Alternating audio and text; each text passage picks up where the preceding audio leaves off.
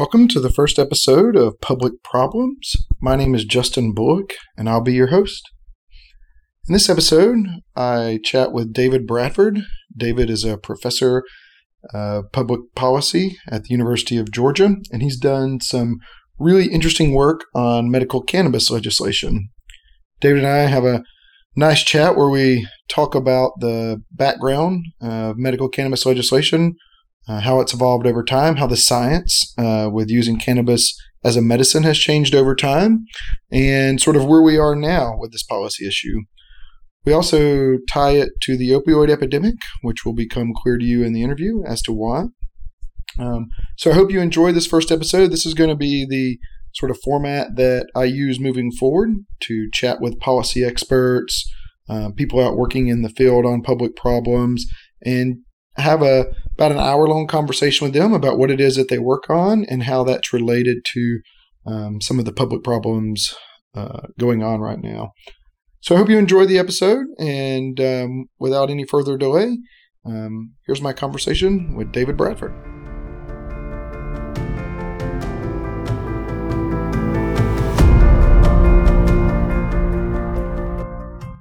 I'm here today with David Bradford. David Bradford is a professor of public policy at the University of Georgia in the School of Public and International Affairs. He holds the Busbee Chair in Public Policy in the Department of Public Administration and Policy. David has published over 60 peer-reviewed journal articles on topics ranging from healthcare quality, hospital efficiency, the cost of preventative medicine, demand for cigarettes, direct-to-consumer advertising, off-label marketing of pharmaceuticals, and now medical marijuana, which is one of what we're going to talk about with David today. David, just kind of starting off, I'd never looked through your CV. That's not something I usually do with friends and people I know where, but I noticed that in 1991, your first published paper was on the price of beer. Yeah, that's right. It's been kind of a long interest for you, huh? So before we get started, in all full disclosure, I'd like to say that David is a good friend of mine. He served on my dissertation committee. We're in regular touch, so I can't claim to be completely objective when it comes to evaluating his research. But I'm hoping that we can at least facilitate a conversation and you can have some takeaways from what he's done and kind of judge for yourself. So getting started here, I think a good way to start this, David, would be to give me a little bit of context about the public problem, because the goal of this podcast is to kind of educate people on current issues and big policy problems. And the one you're undertaking a couple here with some of this research you've done. But let's start with medical marijuana. So can you tell me a little bit about the history of medical marijuana? My understanding, as I was doing a little bit of research, looking back through your papers and doing some work just kind of looking into medical marijuana, is that over the past 20-ish years, many states have passed legislation to legalize marijuana for medicinal purposes, but the federal government still considers all marijuana to be illegal. I think it's a Schedule I drug. Maybe you can tell me a little bit about that. So what does this mean? Where are we kind of in the process of medical marijuana legislation? Sure. And first, thanks for having me on your show and for highlighting these issues surrounding, a number of issues I suspect we'll touch on today surrounding medical cannabis and opiates and a whole host of intertwined policy issues.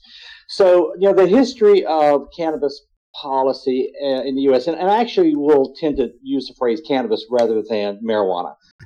And part of that is because of the reason of how we got to where we are as far as policies go in the United States. Cannabis is a product that, of course, people have used for thousands of years. It's indigenous to both the Americas and also to sort of the Himalayan regions in the East.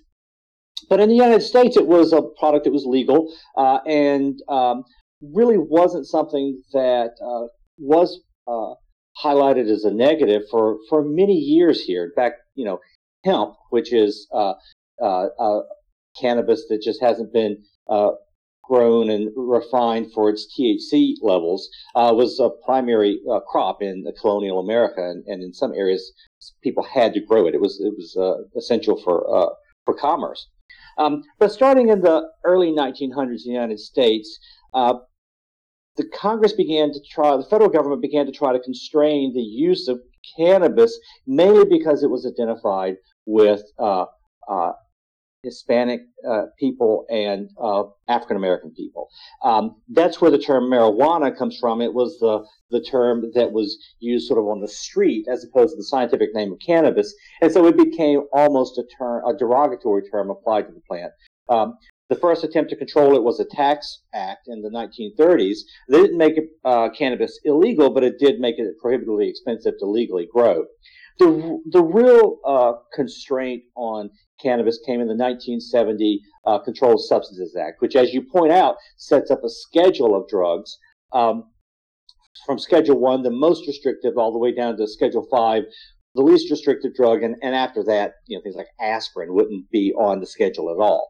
But cannabis was put in the most restrictive category along with LSD and heroin and methamphetamine. And the criteria for being a Schedule 1 drug is that the drug have a high potential for abuse and there'll be no medically accepted uses for the product. And in 1970, that might not have been an unreasonable position for Congress to take. It certainly was widely believed that cannabis was very addictive, and it was widely believed it was exclusively a recreational drug. However, in the intervening, what are we at now, 45 or so years, the evidence has very clearly shifted. The best longitudinal evidence recently available for the past decade and a half indicates pretty clearly that cannabis is not a particularly addictive substance. Certainly not as addictive as alcohol, much less dangerous than alcohol. Right? And secondly, in the past 15, 20 years, it's become extremely clear that cannabis has a number of medical uses. And indeed, it has a number of medically accepted uses now.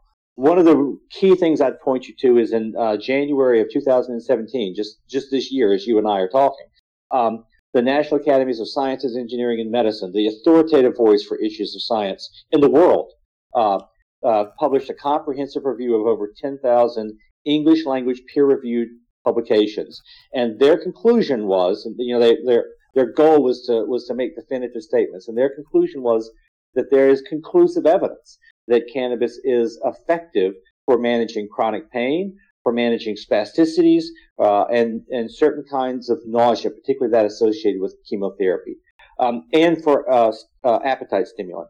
There were a number of other areas where they said there's strong evidence, even though they couldn't say conclusive. But the conclusive part is important because what it does mean now is that the medical community agrees that cannabis does have accepted uses.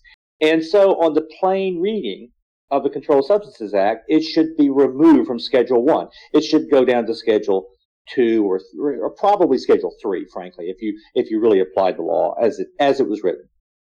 So that's the federal position. Today, it's still illegal at the federal level to possess, to sell, to in any way interact with cannabis. But as you point out, states have had their own views on the matter. And starting in 1996 with California, a number of states began to legalize the use of cannabis for medical purposes with respect to their own laws. Now 29 states and the District of Columbia have approved the use of cannabis for medical reasons. And most of the states, if not all of the states, have a list of conditions for which a person could get cannabis legally. And so there's a conflict between state law and federal law that we're in the process of working out. I had heard that marijuana was a term that was sort of came up during that time period to be derogatory towards Hispanics, and I'd forgotten about that until you brought it up.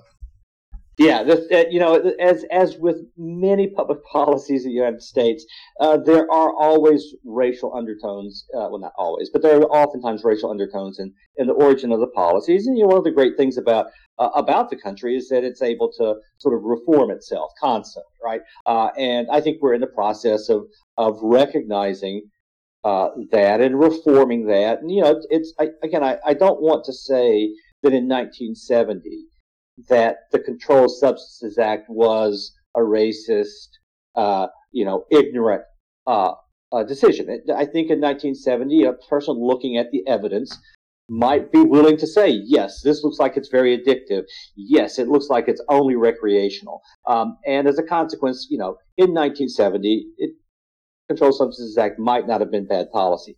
Today, as it's applied to cannabis, it's very bad policy, because what it means is that many patients who could benefit, very clearly benefit quite a lot from access to cannabis, aren't getting it. And they're being pushed towards things like opiates, which kill people, tens of thousands of people a year. And we know that cannabis actually has never killed anybody. And so we really do have badly suboptimal policy right now. That's a nice preview that we're going to get to with your current working paper on how medical cannabis laws could help prevent actual overdoses of opioids. And one thing I'll note too, I'll get the National Academy of Sciences report and post that along with the blog along with the podcast. Because I remember you shared that with me when it came out, and I was just sort of blown away by the scientific consensus. I knew that there was some evidence for the benefits of medical cannabis, but I didn't realize how conclusive some of this evidence has become as of late. Yeah, absolutely. The government has, for a variety of reasons, put a number of hurdles in the path of people who want to do clinical research on cannabis. And in fact, you have to, because it's something called the NIDA rule for the National Institute of Drug Abuse. If you're going to do any clinical research on cannabis, you've got to purchase cannabis from a NIDA-approved grow facility. And there is currently, and has for the last 40 years, been only one such facility, which is University of Mississippi.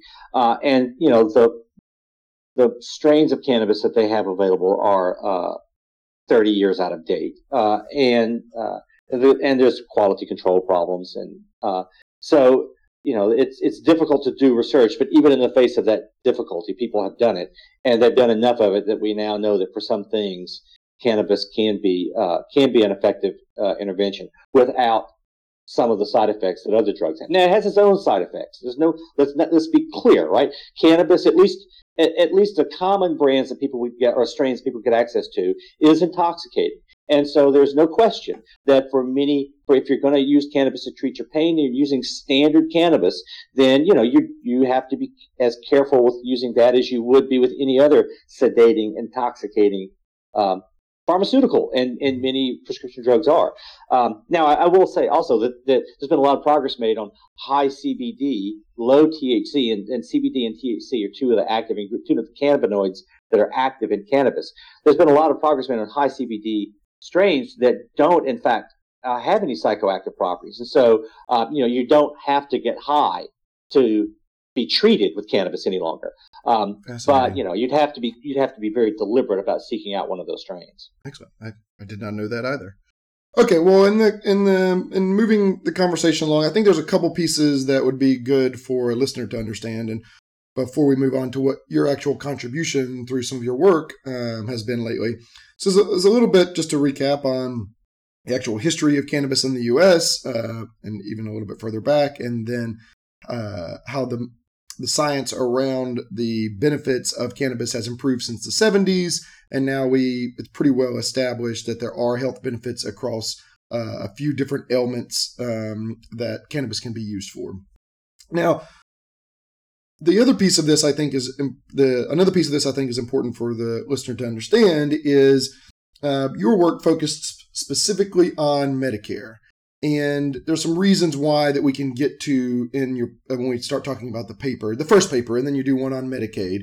But just give a kind of 1,000-foot overview for people who, I know that health insurance is kind of a controversial topic right now, and also people often don't know kind of what different government insurance programs do. So just give me what's the difference in Medicare and Medicaid, and tell me, you also mentioned Part D in your paper, and then just tell me kind of what Part D is and how that's different from other parts of Medicare.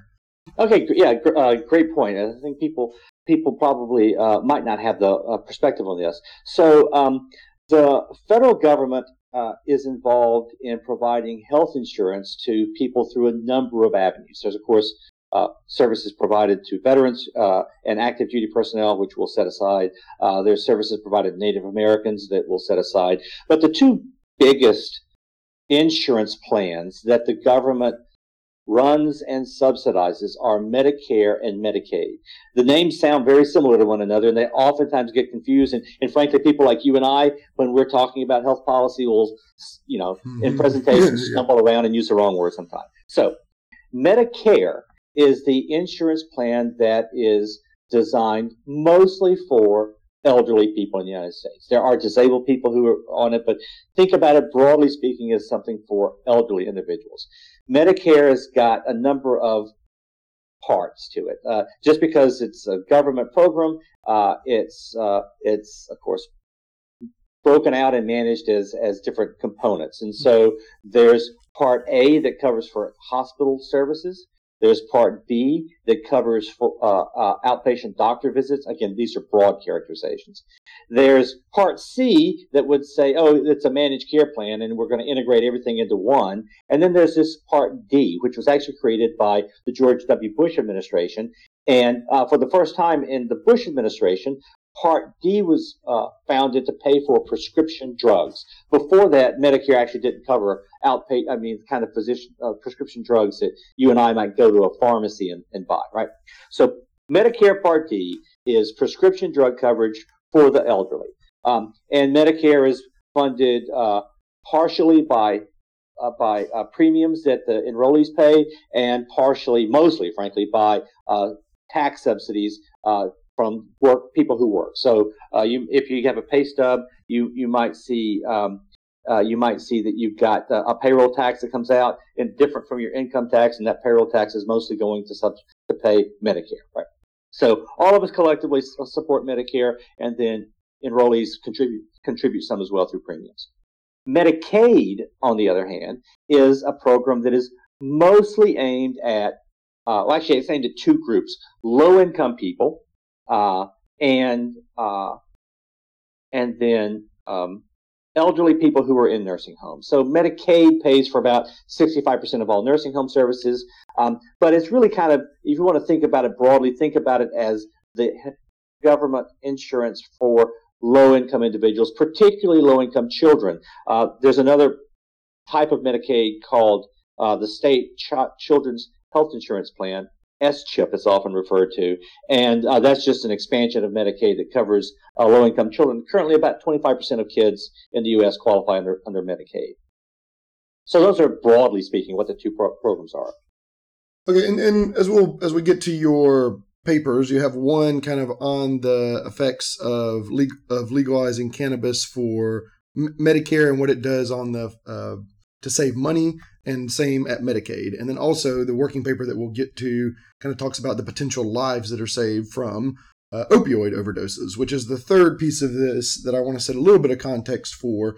And it might not be immediately clear to a listener why opioid epidemic is relevant to work on medical cannabis. So maybe you could tell me just a little bit about the opioid epidemic and why I'm highlighting that, or why you think I'm highlighting that as part of this overarching problem that you're working on. Sure. Well, as I'm sure your listeners will know, we have had a growing crisis in this country of people who have been misusing, abusing, and then ultimately dying from opioid exposure. This comes two primary areas, although actually recently, sadly, three primary areas. One is heroin, which is an opiate, is a derivative of the poppy plant that's long been abused.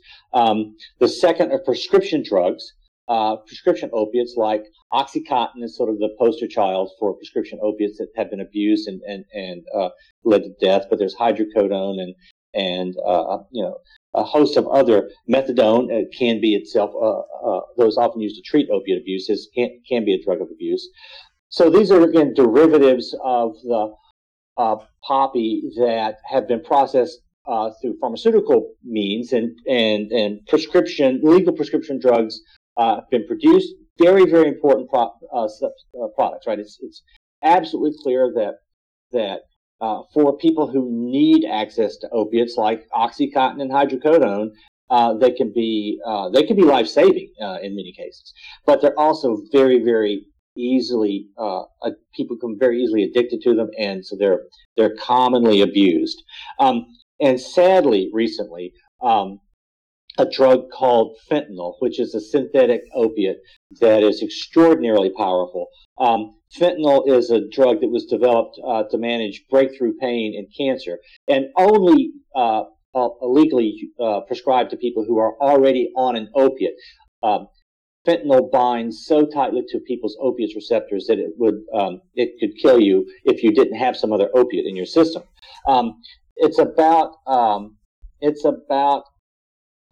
100 times more potent than morphine, right? So it's a very potent drug. Drug cartels have recently found either ways to synthesize it themselves or have gotten access to the active ingredient from the producers. Most of our drugs actually are produced in China and India in bulk and then redistributed here, and they've perhaps gotten access through there. And fentanyl has made its way into the market in the United States illegal drug market, where a heroin addict might dose themselves once a day. A fentanyl addict will dose themselves 5 or 6 times a day. And the problem with any opiate is that the things that give you the high are located a large fraction in your body of the things called receptors that give you the sense of the high that you get from abusing an opiate are located very near to your centers that control your breathing and your heart. And so too much of an opiate will stop your breathing and lead to death. Right? And so as a consequence of these drugs being available and increasingly available, in 2015, the last year that we have we have complete statistics, the CDC estimates that over 33,000 people died from opiates. Because of the introduction of fentanyl and the rapid spread of fentanyl, 1 million doses of fentanyl of pure fentanyl can fit in an area not much bigger than a shoebox. Because of that, it looks like the statistics for 2016 are going to be much more ominous even than 2015. And we may go from 33,000 deaths to 45,000 deaths. And so it's going to be, 2016 was a bad year, and I'm sure 2017 is no better. So this is something we absolutely need to get our arms around. The reason that these things are linked to cannabis is that if cannabis can treat pain, like opiates treat pain, and if the cannabinoid receptors in your body are nowhere near your respiratory and cardiac centers, which they're not, and they can't shut down your breathing, which they can't, then it makes sense to ask the question, well, should we try to have people use cannabis rather than an opiate and manage their pain in a way that doesn't put them at risk of death? And that would be a good thing. I mean, it's one interesting statistic or two, I guess, that your listeners should bear in mind is there's something called a therapeutic index that have been calculated for many substances that we use. This is the ratio of the amount of a drug that it takes to kill you, technically called the LD50, right? Divided by the median dose of the drug or the lowest effective dose of a drug. Okay. So you can think about it as the amount that would kill you divided by the commonly used amount. So like with alcohol, it might be if a median drinker has 3 drinks while having a normal consuming alcohol, and they had 30, say that if a ratio of 10 killed them, that would be 30, for example. Actually, that's exactly right for alcohol. It's 10. Yeah, sometimes you get lucky. The therapeutic index for heroin is 5. Oh man. Right? The therapeutic index for fentanyl is unknown, but very small, much smaller than. It's probably known. I don't know it. The therapeutic index for cannabis can't be calculated because as the National Institute of Drug Abuse notes on its website when it talks about cannabis and its medical uses, there's not any documented case in all of clinical history of a person dying from cannabis, right? Now, nobody dies from a lot of things that you might not want people to take. People don't die from LSD, and we can have another conversation about whether that their therapeutic uses of that or not. But people don't die from cannabis and can't die from cannabis. So I think if you're asking yourself, well, we've got two pathways to treat pain. Both may be effective for a set of people, right? One could kill you, one can't kill you. It seems like a relatively straightforward decision. Yeah, I mean, put in those terms, it's hard to imagine a strong case against medical cannabis. I mean, from a scientific standpoint, anyways. Yeah, I don't think there's a scientific case to be made against it. All right, so hopefully now we've tied enough pieces together where listeners could understand kind of the history of medical cannabis, how the government plays a role in providing insurance and what that might mean for medical cannabis, and then tied it here to the opioid epidemic, which I imagine most people are aware of, even if not to the degree. I actually read somewhere before we shift, David, that opioid overdose has been attributed as one of the primary causes for actually decreasing the life expectancy of white men, which is crazy. I actually don't remember the site, so I'll have to look that up. But I remember that it was in a recent estimate of life expectancy, white men actually had declined for the first time in as long as anyone had been tracking this, and that one of the potential culprits was the amount of overdoses from opioid abuse. Yeah, that's exactly right. And that's coming from a series of a couple of papers from two Princeton economists, Ann Case and Angus Deaton. One was published a couple years ago and one published a few months ago that followed up specifically on the opiate case. And it's right for perhaps the first time since they've been tracking vital statistics in a detailed way. Life expectancy for white men is declining, and opiate abuse is one of the primary culprits. Well, I would say that constitutes as an epidemic then. Okay, so let's shift from talking about some of the context to what you've actually done to shed light on this issue and the kind of tact you and your co-authors have taken on this problem. So I remember talking with you as this was happening some, but your article, Medical Marijuana Laws Reduce Prescription Medication Use in Medicare Part D, appears in the academic journal Health Affairs, which is a pretty prominent health economics journal. But it turns out that was the most read and most shared article for the Journal of Health Affairs. Is this correct? Did sort of the attention that this article got, and we'll talk about the specifics, did it surprise you? I mean, did it kind of catch you off guard? I know there was you had a number of media calls and that stuff. Actually, the first time we tried to record this, you got a call from NPR wanting to interview you on the same issue. So has the reception of this been surprising? Have you experienced anything like this in your career before? No. This was it did surprise me.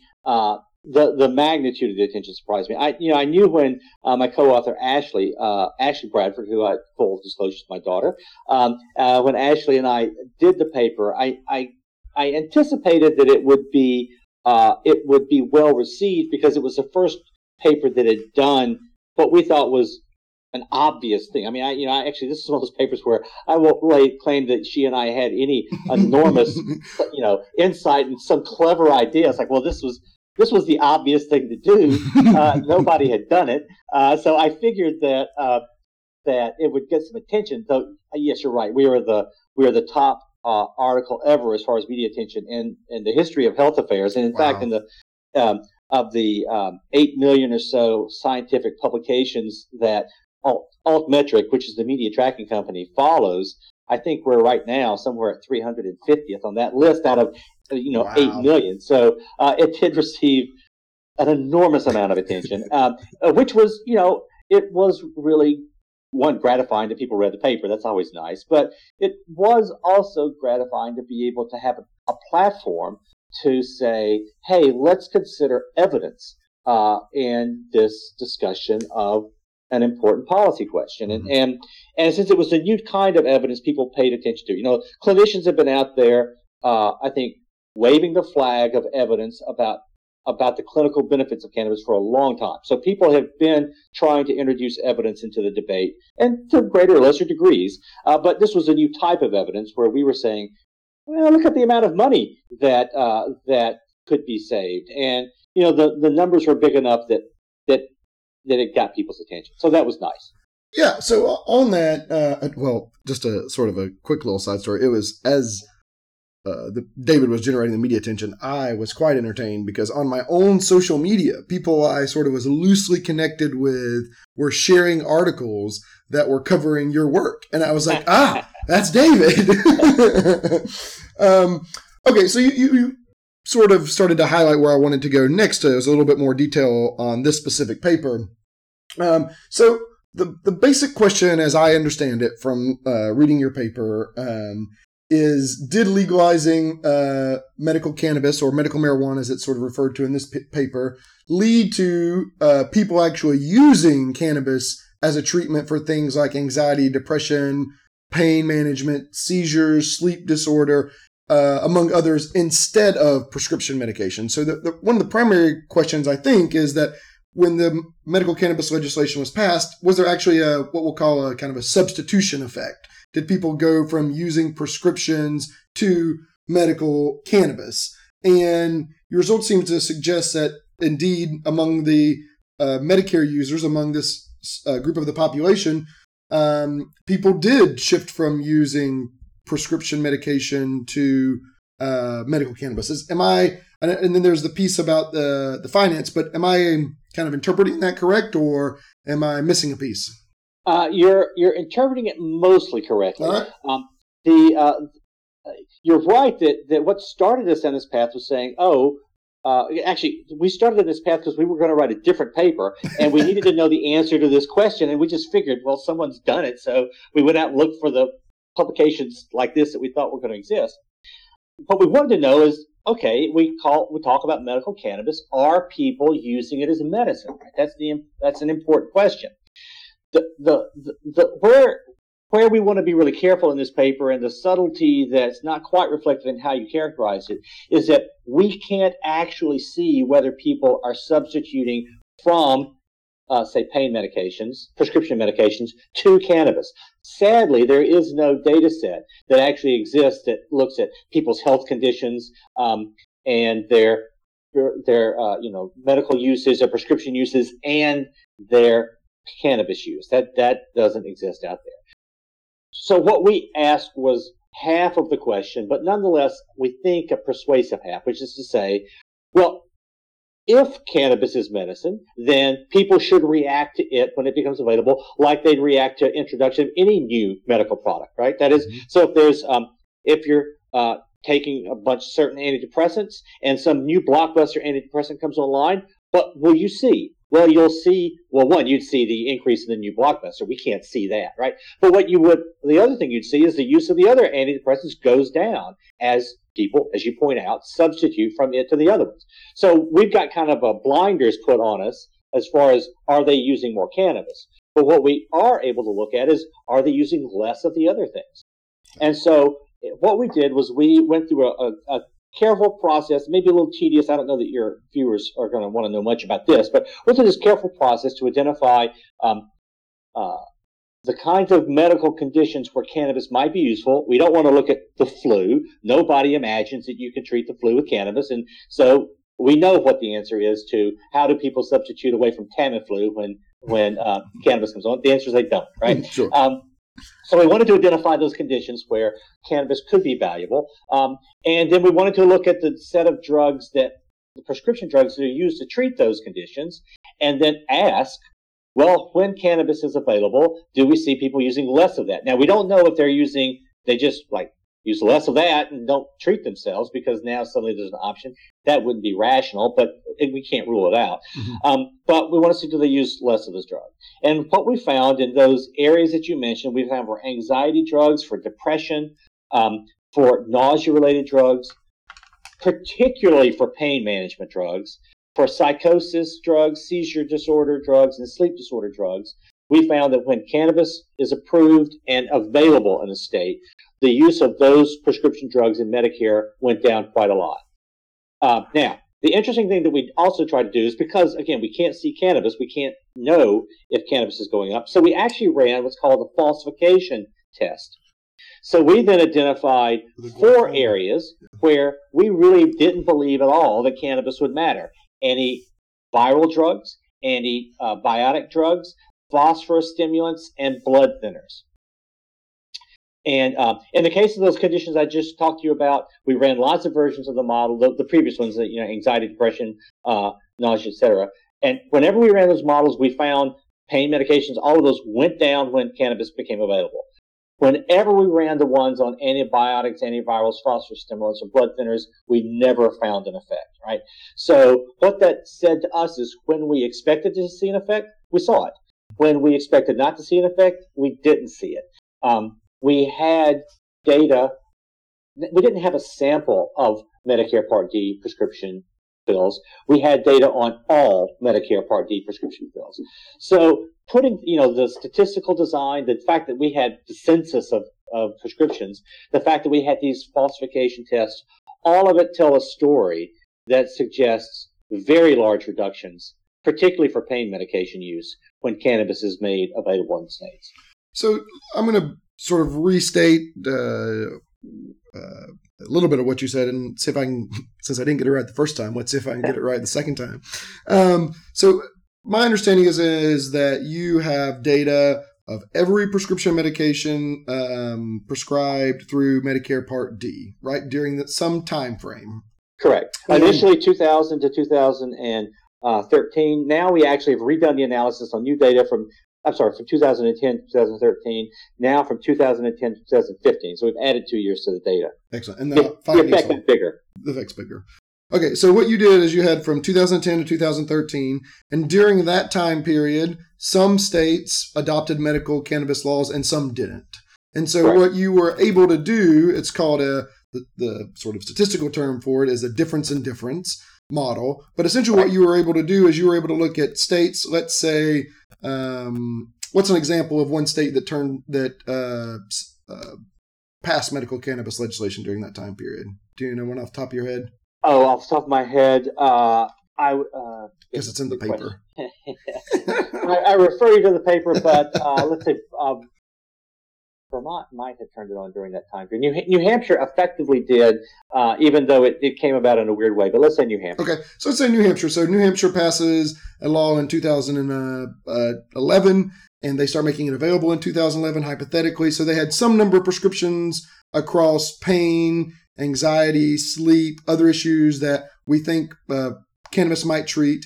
And they had a number of those prescriptions in that state in 2010. They turn on or they pass legislation about medical cannabis. And then you can see in, say, 2012 that the number of prescriptions across the drugs that treat pain and anxiety and sleep went down. And then went down relative to say, a state like Texas Mississippi that never Texas that never changed it. Exactly. Yep. So we compare the changes in states that adopt it to changes in the states that didn't adopt it to try to rule out the fact, Texas and New Hampshire are quite different.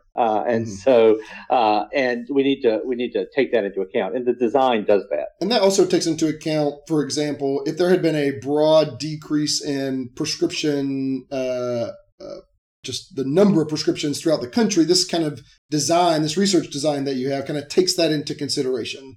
Correct. That's right. Okay. And the other cool piece about this is you found it across the conditions that you expected that cannabis should be able to treat based on the science. And then you didn't find a corresponding decrease on these antibiotics and some of these other types of prescriptions that you didn't expect. So you found what you expected on medications that managed pain, and that there was a decrease during this time period. And then on drugs, pharmaceuticals that you wouldn't expect that cannabis could serve as a substitute, there weren't statistically different amounts prescribed. That's correct. Okay. That's correct. Yeah. And so you did this in Medicare, and as I remember, there was an estimate, at least in the paper, of roughly, I think it's like $450 million that would have been saved if all states had implemented medical cannabis laws. Is that about right? So yeah, if we counterfactually turned on all the states in 2013, we estimate that across these 9 categories of conditions we studied, that Medicare would have spent, as you say, 468, nearly $500 million less. Now, let me just say that when we in our current paper, which is the bigger version of this is currently under review, where we brought in the additional 2 years, because we have those additional 2 years, we can actually look more carefully at cannabis laws, and we can look at dispensary-based laws versus home cultivation-only laws. We have more recent data. More states have adopted it. And actually, our current estimates are in 2014, if all states had turned on dispensary-based cannabis laws, Medicare would have spent about $2 billion, with a B, $2 billion less. That's about 1% of Medicare Part D expenditures. This is a big number. Yeah. I mean, even in Washington, $2 billion. This is an amount of money that you wouldn't want to throw away. People pay attention to. Yeah. Wow. And so this sort of starts to lay out the case for, there's a scientific case for this being, for cannabis being a substitute, a different type of prescription for a variety of ailments. The science on that is pretty clear now. And we know that cannabis is much less likely to kill you. Actually, there are no documented cases of cannabis overdose on cannabis killing someone. And so there's the safety aspect and the addiction aspect. And now we have this piece that you're kind of filling in, which is just Medicare alone. We'll talk here in a moment about Medicaid, but just on Medicare in 2014, it would have saved $2 billion overall. Yeah, potentially. That's what we estimate. Yeah. Wow. Okay. So now you have the follow-up study that you're talking about, but in between that, you did a piece on Medicaid. So just give me the broad overview of that. My guess is you used a similar study design, and except you're looking at the Medicaid population, and you also developed some number of savings. So did you find very similar results in terms of across the different types of ailments? And was it similar in terms of the amount of money that was saved? Yes, we used exactly the same study design because we wanted the 2 papers to be comparable to one another. We found exactly the same pattern of response.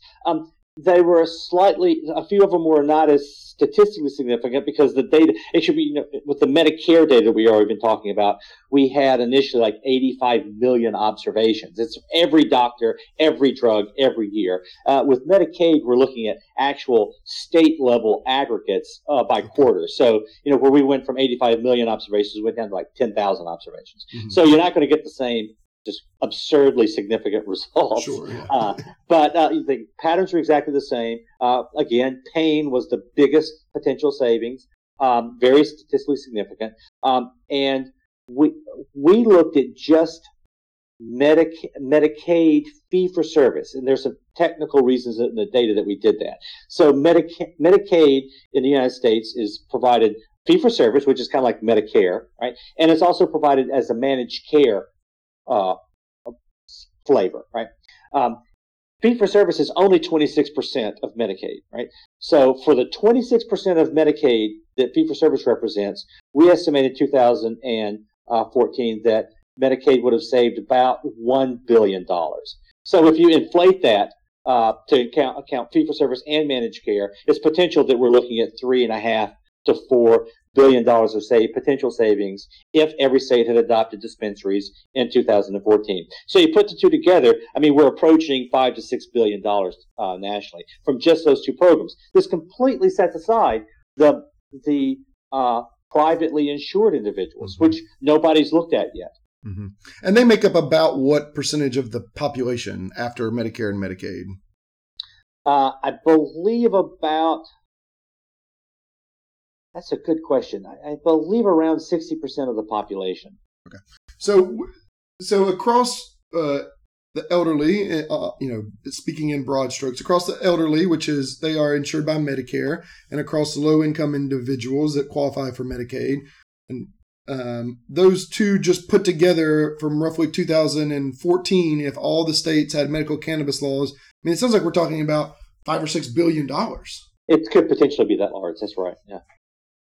Okay, so we've kind of laid out, and by the way, I want to mention for the listeners, the second paper can be found. It's also in Health Affairs. The title of it's also with Ashley Bradford, is Medical Marijuana Laws may be associated with a decline in the number of prescriptions for Medicaid enrollees. So that's the second paper kind of in this, I guess, essentially a series that you're doing. Yeah. Now, you have a working paper that you gave me access to that sort of ties in the opioid epidemic a little bit more explicitly. So I want to just mention that briefly. We've talked about the cost savings, and we've talked sort of theoretically, I suppose, or logically about how this shift should help with opioid deaths. Now, tell me a little bit more about the paper you have. You have a working paper that's with Grace Adams, Amanda Abraham, and also Ashley Bradford that suggests that these medical cannabis laws, I believe, if I read it correctly, could have prevented about 27-ish thousand drug overdose deaths over, I think, maybe the past decade. More decade and a half. 2000, 2014, yes. And in that, you also, as you were alluding to earlier, differentiate between types of medical cannabis laws, what we've been calling dispensary laws versus cultivation. So could you tell me a little bit about that paper? And also, in case it's not clear, the difference between cultivation and dispensary, maybe highlight why you make that distinction and what it means for that paper. Sure. So we're actually we're following on a paper that was published maybe a couple of years ago now in JAMA, the Journal of the American Medical Association, by Marcus Bachhuber and some colleagues that looked at state aggregate deaths and medical cannabis laws over a shorter period of time, as I recall. But they only had access to state level data, and so what we've done in our paper is looked at county level opiate mortality, and the reason is because one, of course, we want to get more detailed look at things, but also there's reasons to believe that lots of opiate policies, cannabis policies, lots of policies affect rural areas very differently than they affect urban areas, and so for that you need sub-state data. So we're looking at all the mortality in all the counties in the U.S. From 2000 to 2014. We also, because we have more data that Bachhuber didn't, we can ask the question of, does it matter if a state allows you to have access by going to a dispensary and buying cannabis as opposed to going to your home and growing cannabis? Now, on its face, it seems patently obvious that it would matter, right? So imagine that a patient has lower back pain, has come to the doctor. The doctor says, okay, you can help with this pain with a prescription for an opiate. Here's an opiate prescription. Or you can, in a home cultivation only state, you can go home, get a room in your house or some room that's climate controlled and light controlled, buy a bunch of plants, work hard. In 2 months, half of them might generate some product that will help you manage your pain. Or you can go down the street to the pharmacy and buy an opiate. I mean, in that case, that's going to be heavily biased toward the opiate. Now, if, on the other hand, the physician can say, okay, here's a prescription for an opiate, in a dispensary state, you can go down the street and to the pharmacy and get your opiate, or I can sign a recommendation form and you can go down the street to a dispensary and buy some cannabis. So, go down there right next door to each other, right? Same effort. In that case, you're not biasing the outcome against cannabis. And so what we found is when we took that into account, one, as you would expect, first, consistent with the findings that Ashley and I have that show pain medication, the largest chunk of which is opiates, goes down when cannabis becomes available. That would suggest less opiate use and therefore potentially less abuse and death. But what Amanda, Grace, Ashley, and I found is that when cannabis laws go into effect, opiate deaths go down. Same thing Bachhuber found. But what we found was those effects are just much, much larger in states that had dispensaries as opposed to states that have home cultivation only. So that if we counterfactually turned on our estimates at the time, now as if we counterfactually turned on dispensary-based cannabis laws for the entire time period, it would be something like 1,900, almost 2,000 deaths per year on average across that time period. And as you say, from 2000 to 2014, it would be almost 28,000 people who wouldn't have died from opiates if they'd had access to dispensary-based cannabis, dispensary-based cannabis access. So with this paper, you now have sort of strong evidence of the potential financial cost savings, and also to taxpayer-funded programs. And you also have some evidence that suggests that medical cannabis could save a couple thousand lives a year. So the case for this is seeming really strong as you kind of lay out the scientific evidence, the empirical evidence for preventing deaths and for saving money. It seems like any reasonable cost-benefit analysis that's sort of rationally approached would suggest that these laws should be enacted. So what do you think the future holds on this problem? It seems like from what I've followed and looking through your papers, the trend is more liberalization, I suppose, of medical cannabis laws, but also at the federal level right now, as I understand, and I know you have an op-ed on this with Ashley as well. The current Attorney General, Jeff Sessions, has kind of come out really against, I guess cannabis broadly, but I imagine specifically cannabis legislation as well. And he's sort of saying things like, hey, this is still Schedule I drug at the federal level, and we can enforce these laws. So what's going on here, and kind of what do you see as I know political scientists, economists, public administration folks have all made the folly of trying to predict the future. But where do you see where we stand now, I suppose, and do you have hope moving forward that these laws will continue to proliferate, or what's your sense of the current policy space? Well, I mean, it is the case that the current Attorney General, who, let's give him, the benefit of the doubt, right? The current Attorney General is nearing 70, right? So he grew up in a time, and his attitudes were formed in a time when people very reasonably thought cannabis was, in fact, a drug with no value whatsoever, and only a drug that led to greater drug abuse, right? So he should learn. And I'm not giving a pass for not learning from the evidence, but he is from a generation that was reasonably skeptical of cannabis, right? So those attitudes that must have been formed in him in 1970 seem to have persisted even in the face of overwhelming contrary evidence. Right? So he still makes statements like, good people don't use marijuana. And he uses the word marijuana, of course, not cannabis. And has made statements disavowing any potential medical benefit of cannabis. And so he wishes, if you take him at his word, to restart a war on drugs, and that includes a war on cannabis. Now, in the face of that, however, what does he confront? He confronts a clinical community that is rapidly approaching consensus that cannabis is useful, at least in some circumstances. Right?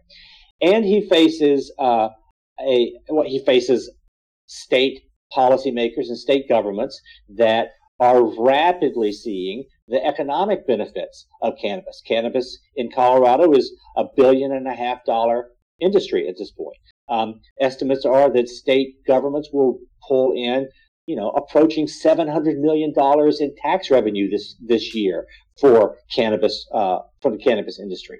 That's literally tens of thousands of jobs. Right? I mean, we talk about saving the coal industry that might have 15,000 jobs in the U.S. right now, as opposed to the cannabis industry that has multiple factor of employment.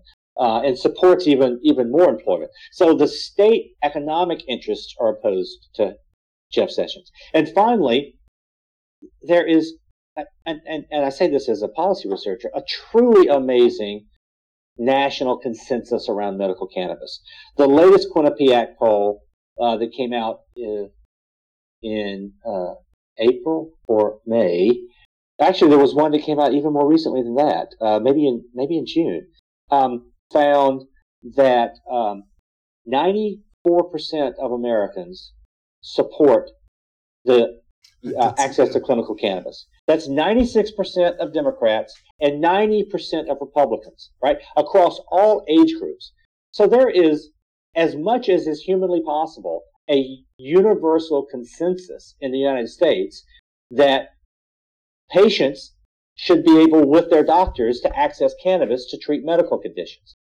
So pretty much everybody, 9 out of 10 Americans, every state that has a cannabis industry and the clinical community are all going to oppose Jeff Sessions. I don't know who his allies are, and his opponents are powerful, so he will lose. And my assumption is that, my belief is that there will be universal state approval for some kinds of cannabis access in the very near future. We are almost there now.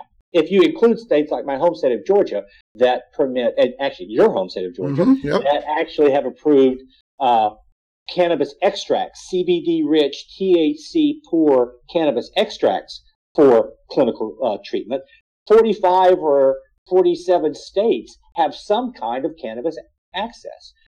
As I said, 29 of them plus DC have just outright botanical cannabis. But there are 16 or so states that have said, well, okay, we don't give you access to botanical cannabis, but you can have an extract that's low in THC. We're very rapidly approaching 100% of states that whose laws stand contrary to the Controlled Substances Act. States like Mississippi and Arkansas and Georgia, in addition to states like California and Washington and Massachusetts. And so, when you've got that kind of, I can't imagine a broader political spectrum that I just laid out right there. I don't think he's going to win. And ultimately, I think for places like Georgia will, in fact, see the experiences of places like Arkansas and Florida that have just approved botanical cannabis. The sky doesn't fall. And in a few years, places like Georgia are going to think, well, our people need access, and more importantly, our budgets need infusions. And I think you're going to see Georgia move over to a botanical approval before the decade, before 10 years is gone. And, it sounds like a long time, but in something like this, the last 15 years, we could see complete liberalization of access to at least medical purposes for cannabis. That's a big, big change. Yeah, one of the things that we didn't touch on that, as we're getting close to the hour mark, we're not going to spend really any time on, but just to highlight is the budgetary aspect for state governments. This is a serious revenue source for them at a time when lots of states are struggling to pay their bills. And so not only is it cost saving on the federal health insurance side and people paying for their Medicare and Medicaid, it's also a boost to state governments and their budgets. So like as I said, our estimates for Medicaid would show that Medicaid is shared by the states and the federal government. Not quite half and half. The federal government pays a bit more, but Medicaid could save $1 billion. If that's $1 billion less, let's say 500 million of that is from the states, and the states are gonna, it looks like, collect $700 million in taxes.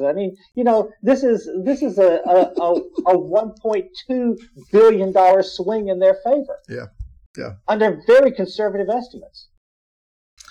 Well, I'm glad the evidence is out there. Some of this is, it's interesting. It's interesting to see all the pieces come together and then think about kind of the case now. The case seems pretty open and shut, from a scientific case, from an empirical case, from a financial case. So hopefully some of our legislators will give your work a read and examine the evidence carefully, because as I sit here and try to evaluate it, it's hard to think of good logical, empirical, scientific-based reasons as to why you wouldn't implement this policy. It helps have additional resources for other things. It helps prevent deaths. It helps overall health. It seems like a pretty compelling case we have. Well, in respect of your time, David, I want to go ahead and bring this to a close. The one thing that I'd like to do is, I know that you are fairly active on Twitter.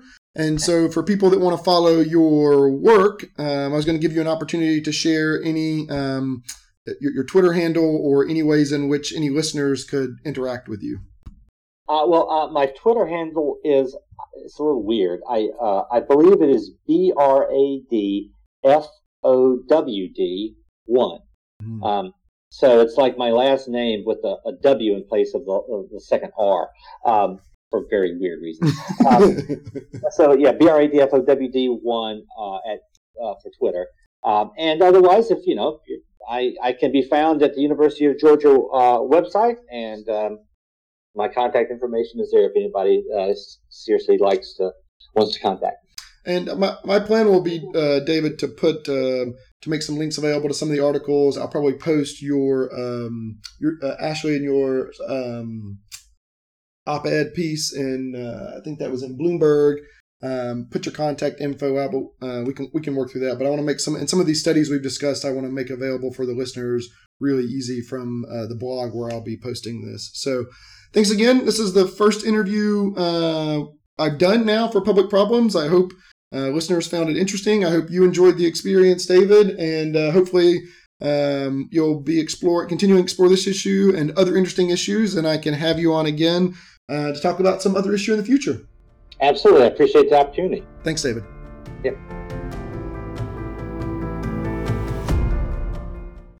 Thank you for listening to this episode. We will be posting the next episode in about 2 weeks. You can access episodes from a number of different sources, including iTunes Podcast, SoundCloud, or our YouTube channel, Public Problems.